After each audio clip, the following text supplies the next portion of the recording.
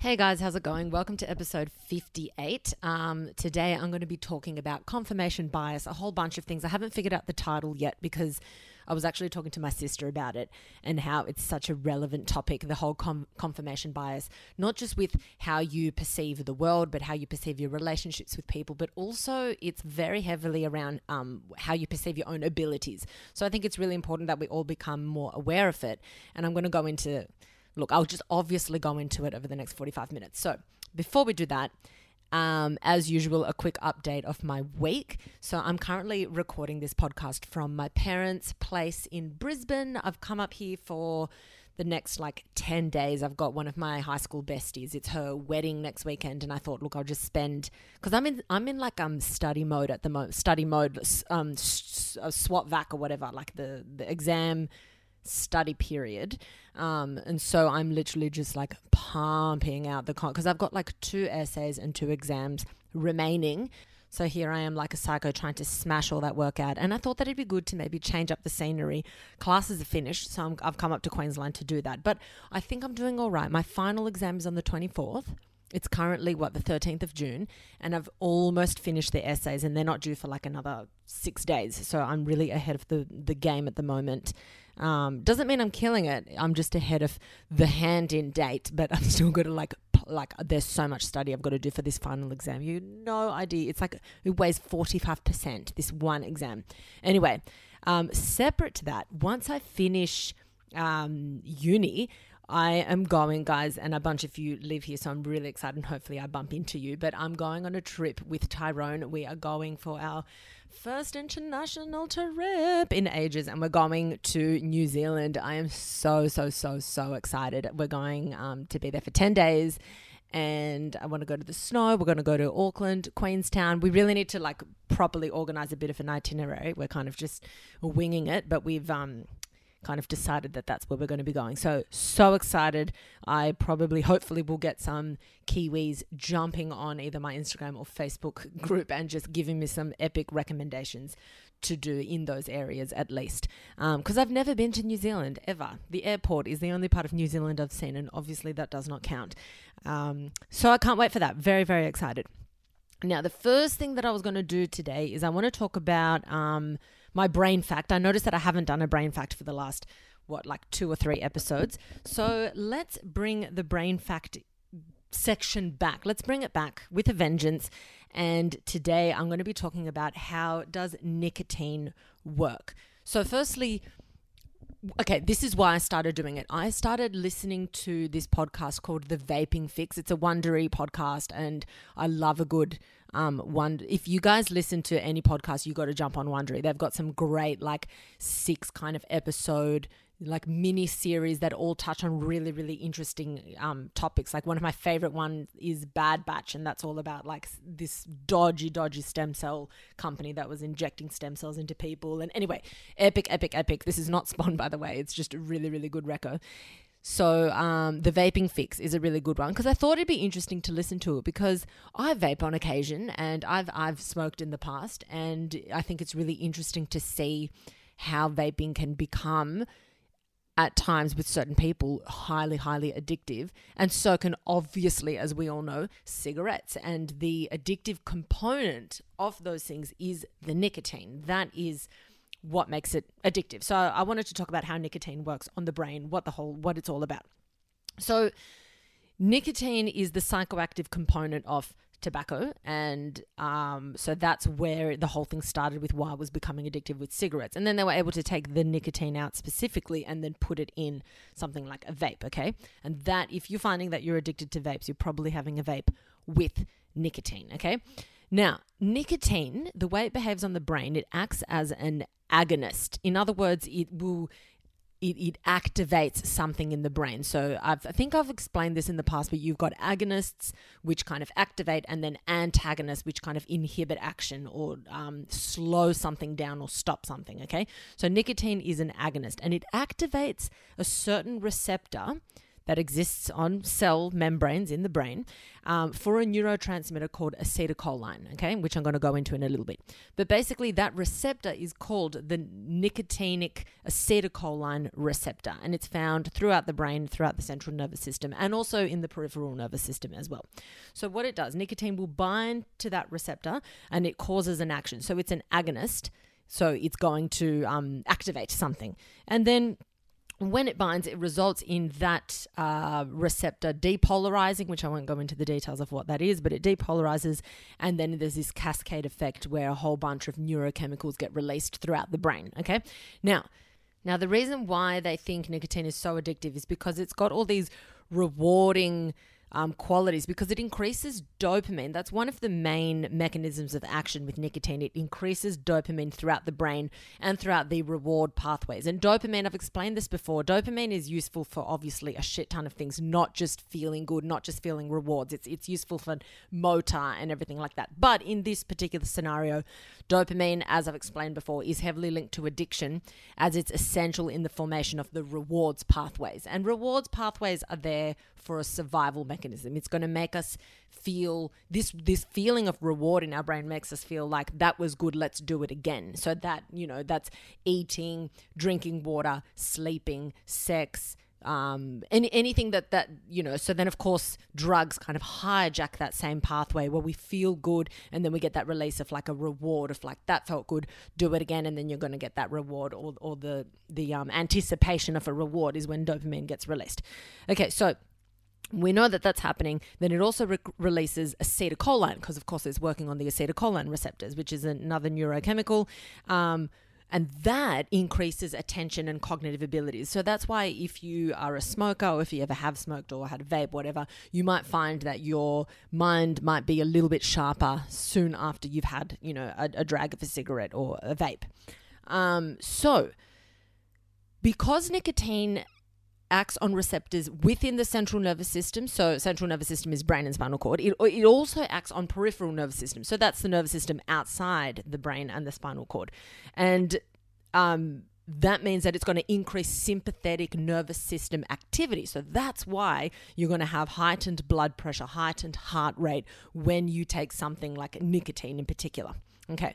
Now, this is where it starts to get interesting, because this is kind of where this doesn't just happen with nicotine. It happens with a whole lot of other chemicals and addictive chemicals that we might take. But the brain starts to become desensitized.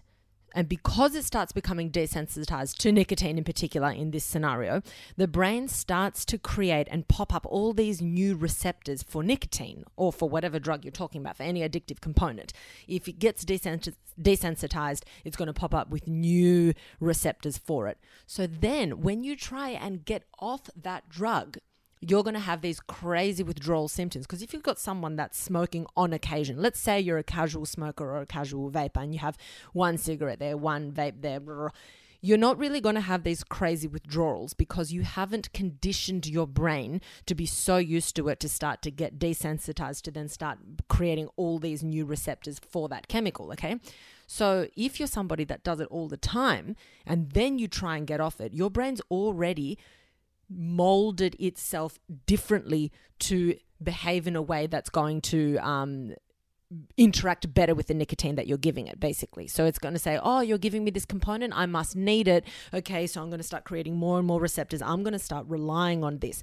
So if you're doing that and then you stop all of a sudden, your brain's like, whoa, I've just gone through this whole neuroplastic change for you, and now you've removed it. So I'm going to make it almost impossible for you to not have nicotine, because now I need it. You've told me that I need it. You've made me think that I need it, because I've now changed to be this way. And so I'm going to make your life a misery until you give it to me, okay? So that's basically what's happening. It's all about conditioning. And I talk about conditioning all the time. Like you basically, whether you mean to or not, you set it up that way. You've conditioned your brain to need something, to expect something, to want something, or to hate something, okay? So it's all about changing it back. And of course, with the whole idea of if you don't use it, you lose it. If you stay off it for long enough, then those receptors are going to start to disappear. Your brain's like, well, I'm not using you, so I'll just shut you off and break you down. So it's pretty amazing how like plastic the brain is and what it can do. Interesting though. So that's the whole nicotine thing done. I thought I'd just give a bit of a chat about that. But what I find really interesting is that there's a lot of chemicals that the brain does that with, and one of the chemicals that it does this with a lot is a stress chemical called cortisol. So the more likely you are to stress about something or to perceive a neutral stimulus as a threat, the more your brain becomes desensitized to cortisol, and it starts creating all these receptors for cortisol. So you're going to start to take in more amounts of cortisol, more and more and more, because you've conditioned your brain to be so used to these heightened levels of stress all the time. So that then has obviously a lot of negative repercussions, and then it's harder to change that stress mindset because you're so used to all these levels of cortisol being present and being absorbed through these receptors. But like I said, again, it can be changed, but I'm going to actually be doing a podcast on addictions, and I've got this little note here being like, talk about podcasts on addictions. So I'm going to be doing that. And basically what I want to talk about is the difference between chemical addiction versus behavioral addiction, and how they're different, why they're different, why there's different mechanisms of action going on there. It's really, really interesting. So that's definitely on my list of podcasts to do coming up. I also was going to do a podcast on sleep and the importance of sleep. So that will be coming up soon. There's just a whole bunch coming up soon. Very excited about all the podcasts on the horizon. But today we are talking about confirmation bias. So firstly, before we get into it, what is confirmation bias? What is the definition of confirmation bias? So I kind of thought I'd Google it, right, to see what comes up. And the one that I found the most, common one, and the one that I think summed it up the best, was the tendency to search for, interpret, favor, and recall information that supports one's prior beliefs or values, okay? So another thing that we need to realize is that most of the time, if not always, confirmation bias is it's an automatic, unintentional strategy. So it's not deliberate action most of the time. You can make it a deliberate action, but a lot of the time when there is confirmation bias, it's just kind of instinctively how you respond to something, how you react, or how you interpret something, okay? So it's not deliberate action, but that doesn't mean that it's not damaging just because it's not deliberate. You can still be extremely damaging to your relationships, to yourself, to what to a lot of areas in your life, okay? So confirmation bias actually occurs in pretty much every area of your life. It has the ability to stop you from arguing properly. It doesn't let you debate issues properly and maturely. So that confirmation bias, when someone has it versus someone who doesn't, it's kind of the difference between someone who cannot debate, someone who's just arguing and just saying the same shit again and again and not listening to the other person's point. So someone with strong confirmation bias is a horrendous debater. They don't have the ability to debate. So that's a good test. If you're having a conversation with someone, you don't have to agree on something. But because debating is not agreeing, but debating is being able to have a civil conversation where you're arguing both sides of a topic, okay? That's someone who's really good at not letting confirmation bias take over. So, but then, it also hurts your peace of mind, because if you have confirmation bias, you'll notice that because you're not challenging these points of views and you're strengthening them around you all the time by only seeking out the information that's going to strengthen you, then when something does come in to, challenge that, you're going to feel so threatened. And that's when people get really defensive and aggressive, okay?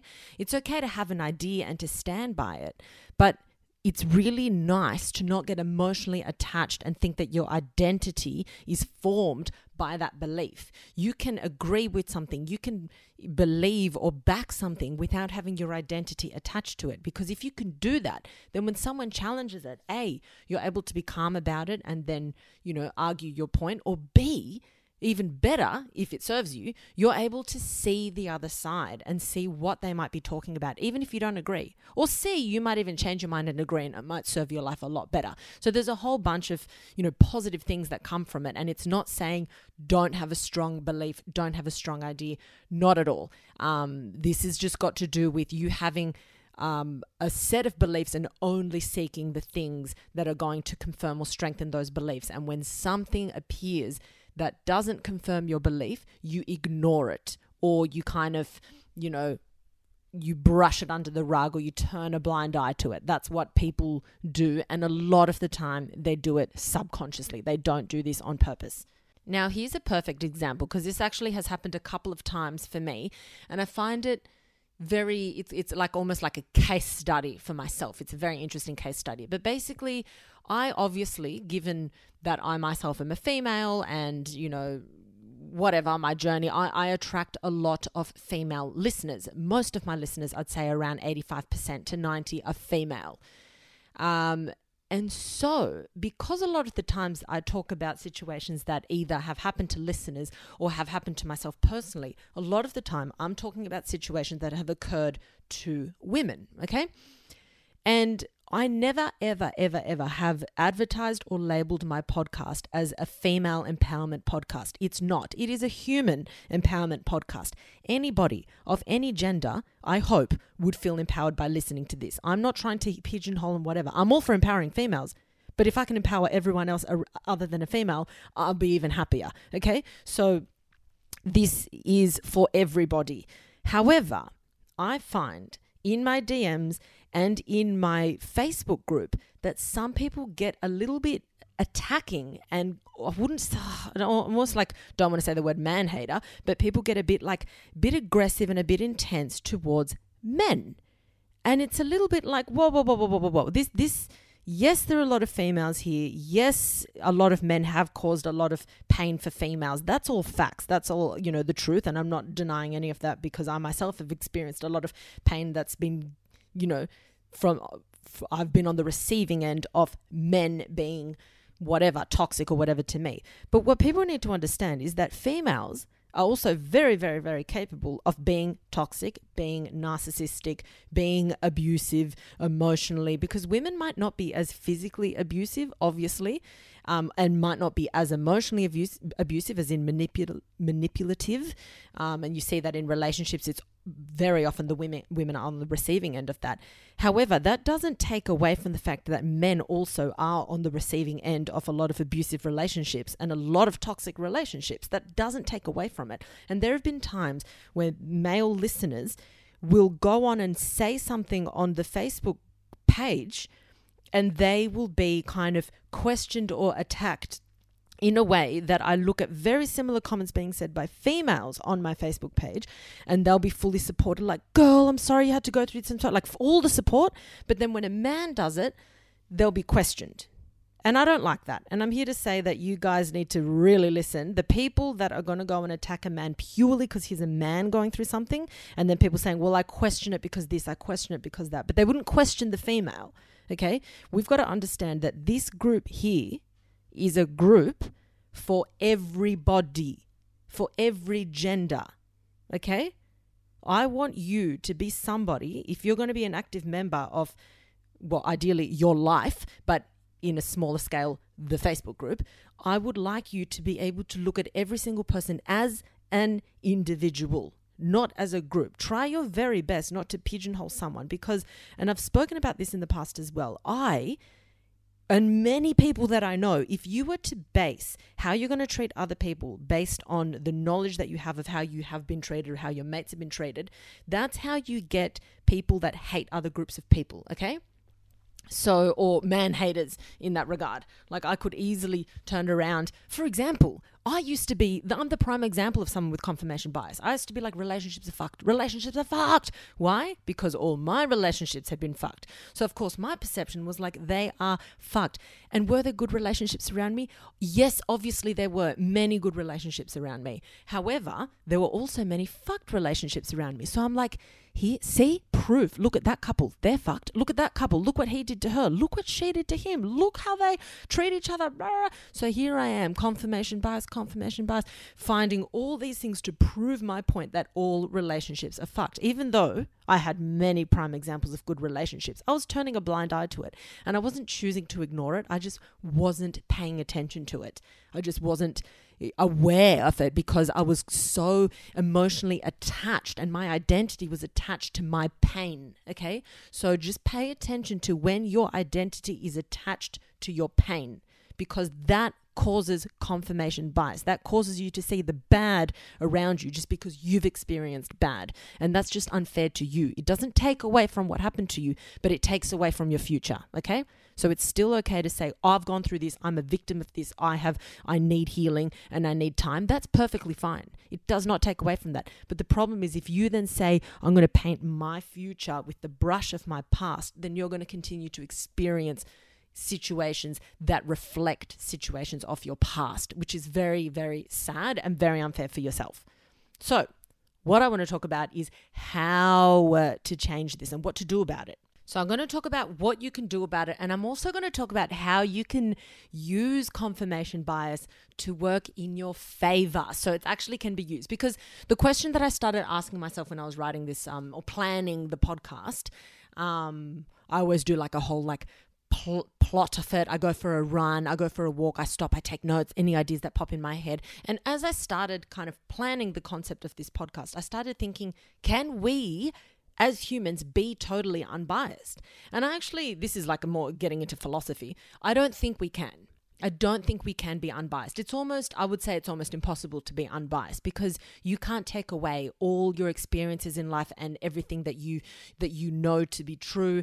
There are certain things that we, even if it's not emotional, see something as a fact, and it might actually be debunked in 10 years' time. So I just genuinely don't think it's possible to be 100% unbiased in life, okay? We can't get rid of it.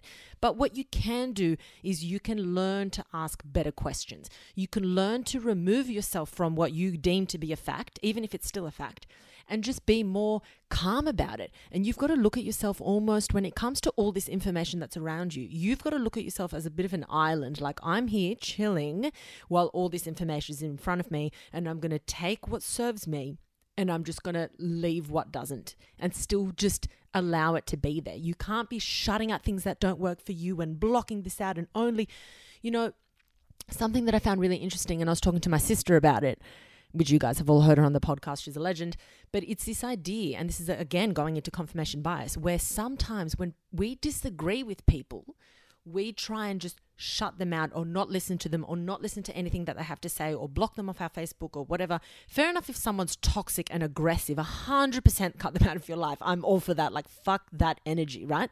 However, if there's someone that disagrees with you on a point, it's not the healthiest thing in the world for you to completely cut them out, because then you have a really unrealistic ideation of what the world is. Imagine if the only people you ever hung out with were people that agreed with you.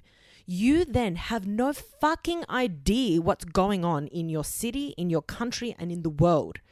Okay? So you have to keep your eyes open to be aware of contrasting opinions and not try and figure out what's right or what's wrong. Just be aware. It makes you more educated, and ignorance is not fucking cute, okay? Learn to educate yourself as much as possible. It doesn't mean you have to agree.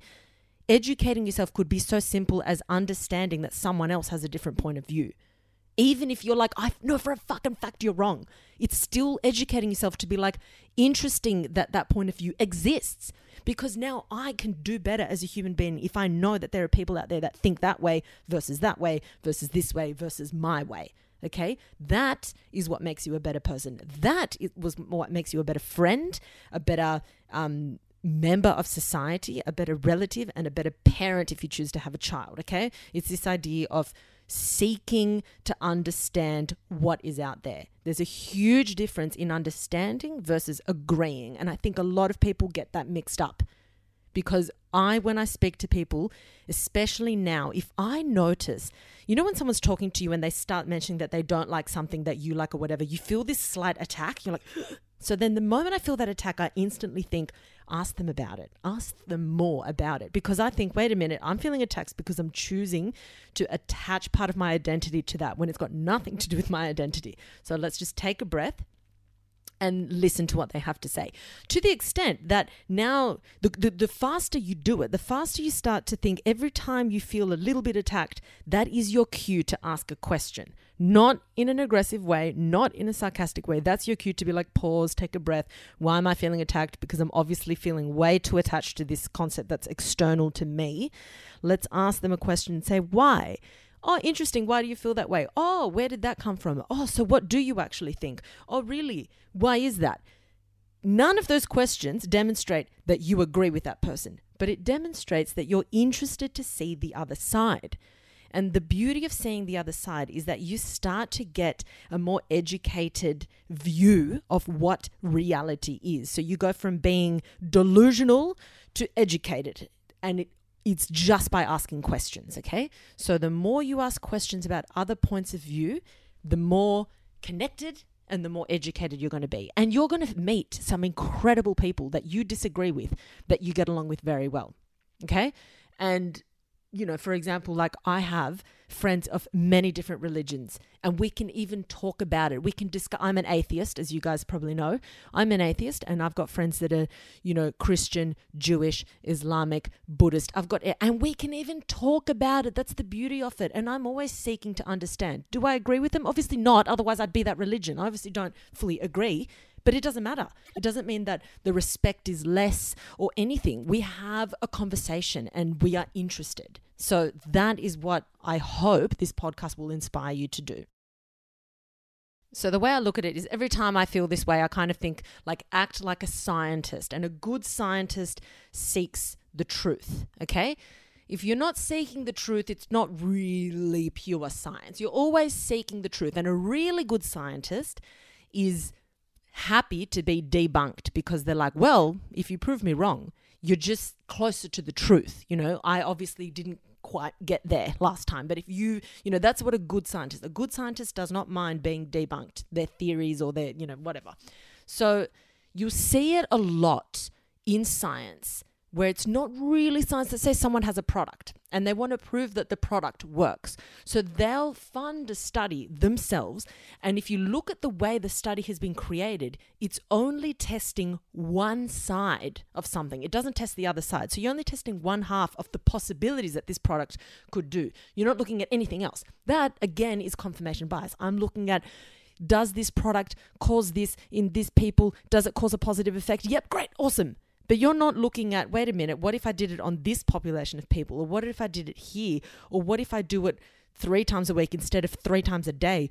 Am I going to see the same result? Or is it just like a short-term thing that's not long-term? Like you can skew a study so heavily to make a non-event look like a huge event, okay? And that's what people do in reality, okay? So always try and be a good scientist. Like, honestly, sometimes I get people saying to me, oh, so you're a science person, right. And I'm like, as opposed to what, cunt? Like, science is a search for the truth. It's nothing else. It's not some weird cult that says one thing and that's it. Science is just a search for the truth. So true science is a search for the truth and nothing else. Okay, so number 1, what are the steps that you can do? Take out a pen and paper. What are the first steps you can do? And also the beauty about this, mind you, is that if you have a partner that you just so bad at arguing because you can't see each other's point of view, I can guarantee you, start to implement this, okay? Start to bring this into how you argue. How do you have a discussion with your partner? And after you do it for long enough, then you can say to them, look, I'm trying to understand you. Look how I listened to you. Look how I asked you questions about that, even though we didn't see eye to eye. Can you do the same for me? If you're sitting there arguing black and white and not listening to anything they have to say, why the fuck are they going to listen to what you have to say? Why do you expect them to seek to understand you if you're not seeking to understand them? So I challenge you, if you have a shitty argument structure with your partner, put this into play for a couple of months, okay? Every time you argue, seek to understand them. Not to agree, but to understand. And then they're going to be calmer. And hopefully, best case scenario, they'll absorb what you're doing and they'll do it back, and then it'll be a really great dynamic and you have epic debates in your relationship. I love a good debate, okay? If they don't, then you can at least say, I've been doing this for you. Could you start doing it for me? Notice how I'm trying. Could you try back? And that's how you can inspire change in somebody else, okay? So number 1, this is what you're going to do. You're going to learn how to kindly criticize the things you love without feeling like it's an attack on yourself, okay? That's how you start releasing a bit of this emotional attachment to things. It's like that's the difference between a critic and a diehard fan who just can't see the bad in something. I saw this really interesting, I think I've mentioned this on the podcast. I saw this really interesting TikTok where someone was like, she was obviously a Trump supporter, and she was saying that where are the Biden fans? Because I see a lot of Trump fans, but I don't see any Biden fans, okay? And then this other girl, like, what do you call it? Like stitched in or whatever, a response.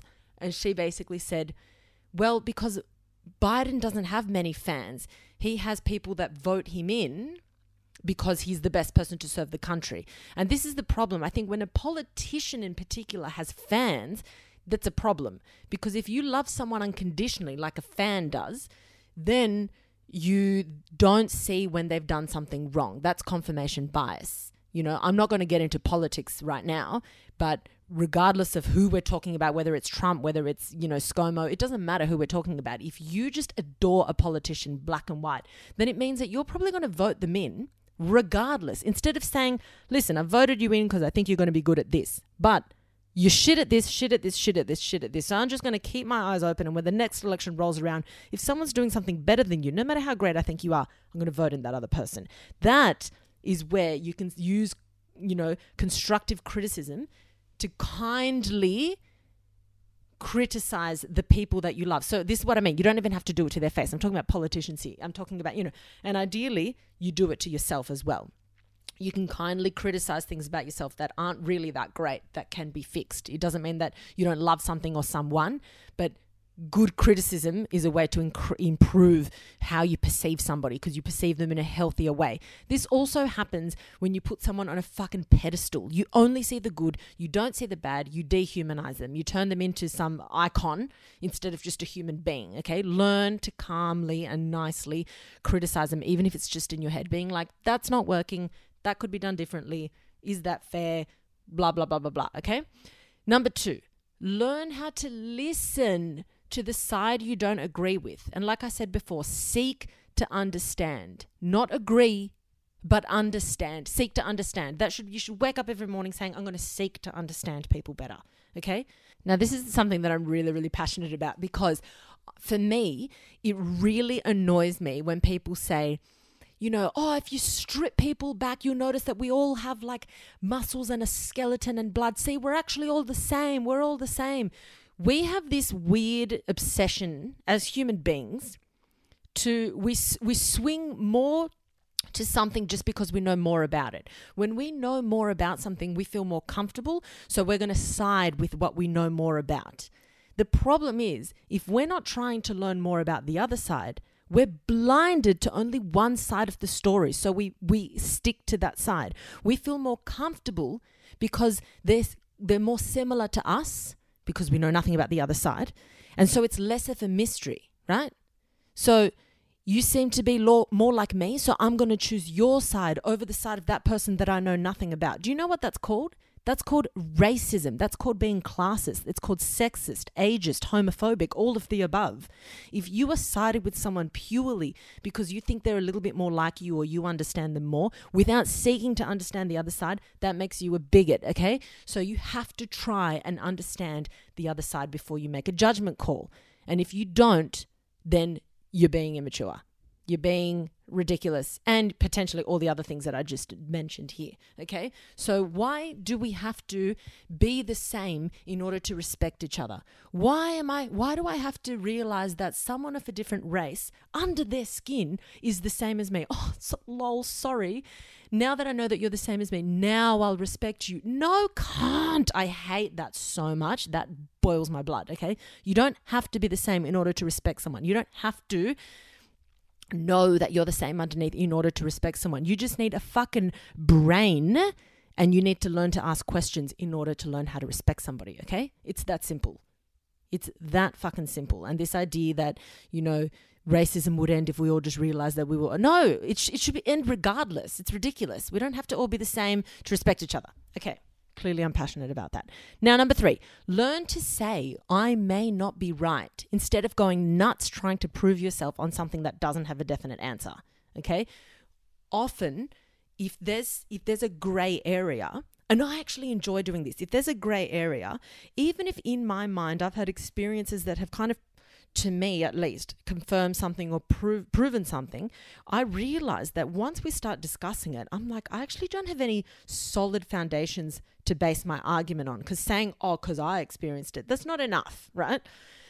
You can say that, but it still doesn't make you right. So I have now really enjoyed learning to say, you might be right about that because I don't know enough.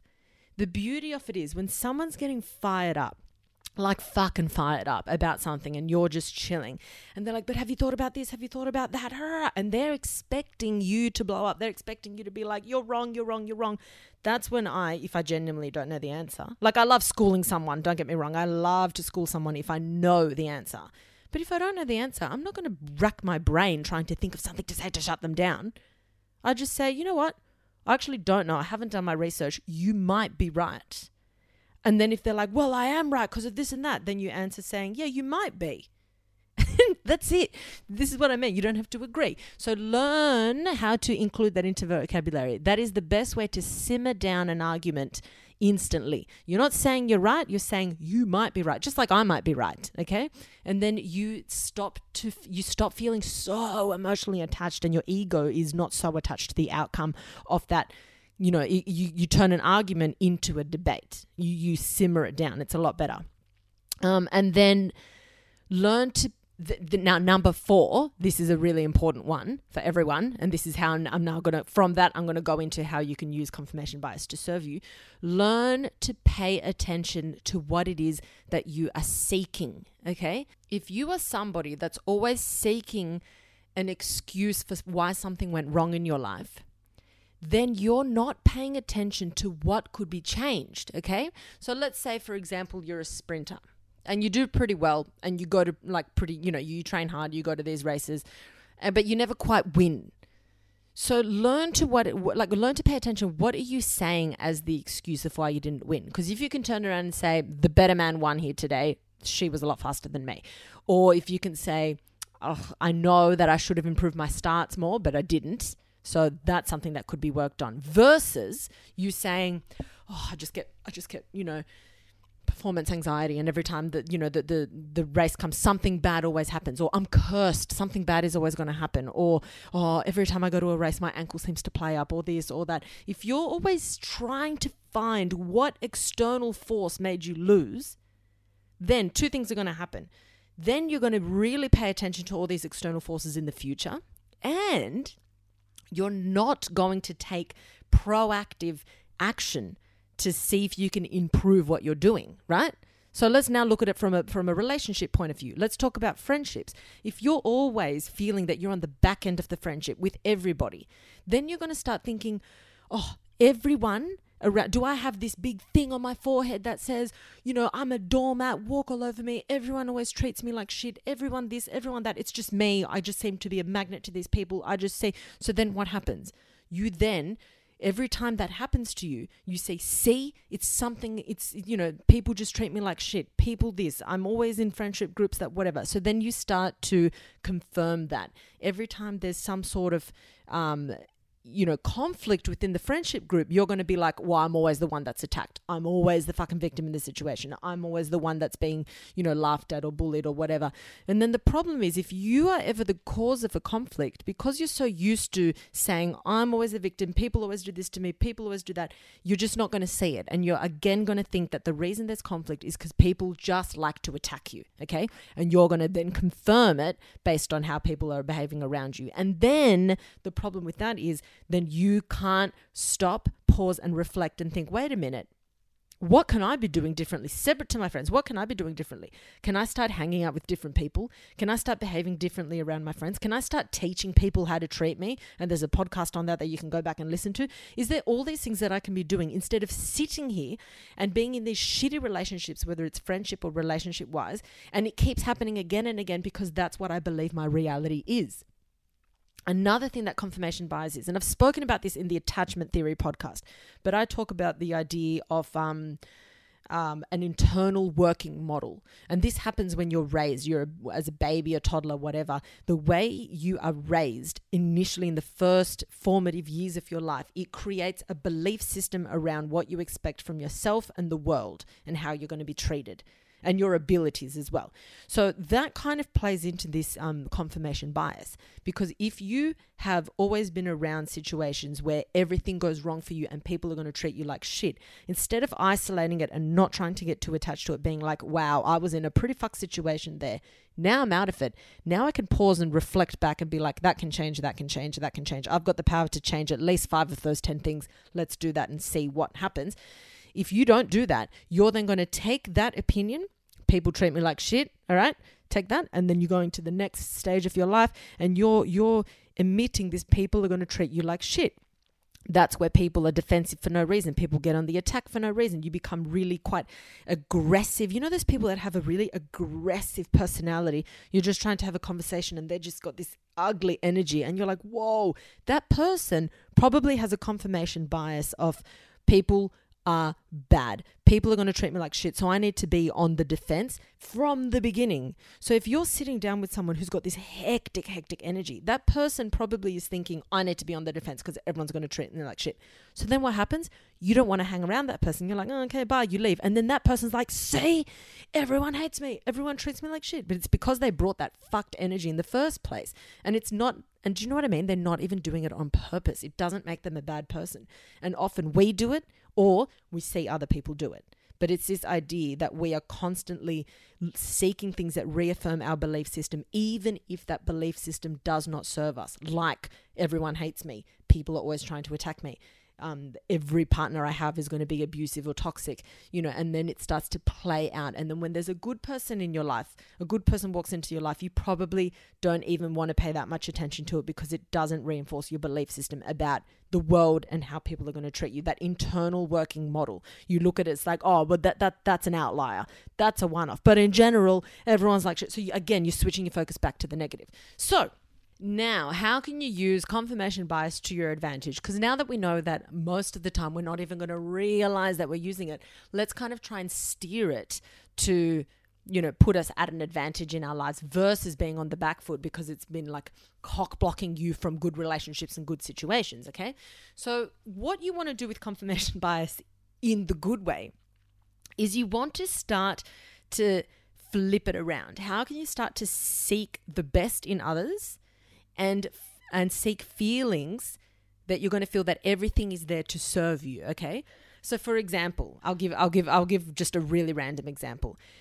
I created a mantra for myself, and you guys already know it. It's called I live for this feeling, okay? So I started saying I live for this feeling, and I then started thinking, okay, I noticed something in me that when I would go to a class and there would be a trainer that would train me, this is a few years back, if I didn't like exactly what was happening, or if I was like burning out because my upper body is so much weaker than my lower body and I would just be dying and I couldn't get through the exercise, I would start in my head. I'd be like, why is this trainer making me do this? Why is this happening? This is fucking annoying. I'm never going to...